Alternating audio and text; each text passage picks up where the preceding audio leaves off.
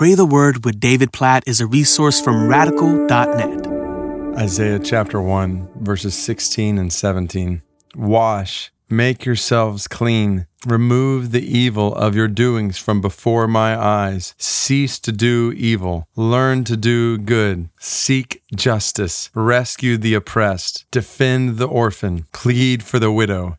Oh, God is talking to a people who worshiped him regularly through their offerings and their sacrifices. Picture it like they were in church every Sunday, yet they were missing the whole point. And so God speaks clearly, sternly to them, says, wash, make yourselves clean, remove the evil of your doings from my eyes, cease to do evil. They were walking in disobedience to him and using their worship as a cover-up for that. Is it possible for you and I to go through the routine of worship and not pay attention to areas of disobedience in our lives? Absolutely, that's possible for any one of us. God says, stop it, learn to do good. And then he defines that. Seek justice. Worship that doesn't lead to doing justice is not true worship. Rescue the oppressed. Worship that doesn't lead to rescuing the oppressed is not true worship. Defend the orphan. Worship that doesn't lead to defending the orphan, the fatherless, is not true worship. Plead for the widow. Worship that doesn't lead to pleading and working for the widow is not true worship. This is strong language from God that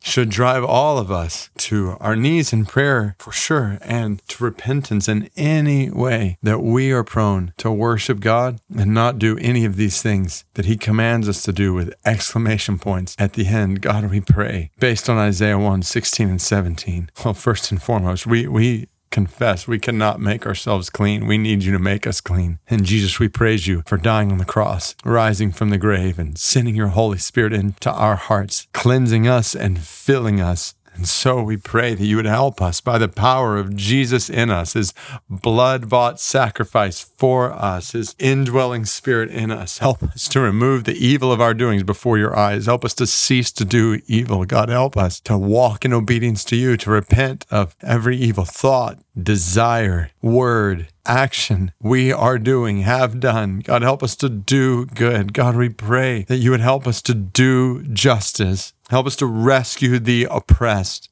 Help us to open our eyes to those who are unjustly treated and oppressed around us, and help us to work on their behalf. God, help us to defend the orphan, to care for, look after the fatherless. God, we pray that you'd help us to plead for and work for the widow. God, there's so many ways we can do this right around us. We pray for faithful obedience to your word. Don't let us, God, please don't let us continue in hollow worship that neglects all these things. And God, we pray specifically today for our brothers and sisters in Afghanistan who are oppressed and who are being unjustly treated. God, we pray for your provision for them, and you'd help us to do justice for them, to work on their behalf to the extent to which we are able. God, we pray for the offering that we took up at Secret Church that people can still give to. God, we pray that you would use those gifts that we have given and are giving to provide for our brothers and sisters amidst persecution there, amidst oppression there. God, we pray for these microloans that we are working on to help strengthen and support financially our brothers and sisters there. God, please help us to work for justice, to work on behalf of the oppressed, especially our oppressed brothers and sisters. Oh God, please help us by your grace in us, by the power of your Spirit in us, to obey Isaiah 1, 16 and 17, to offer you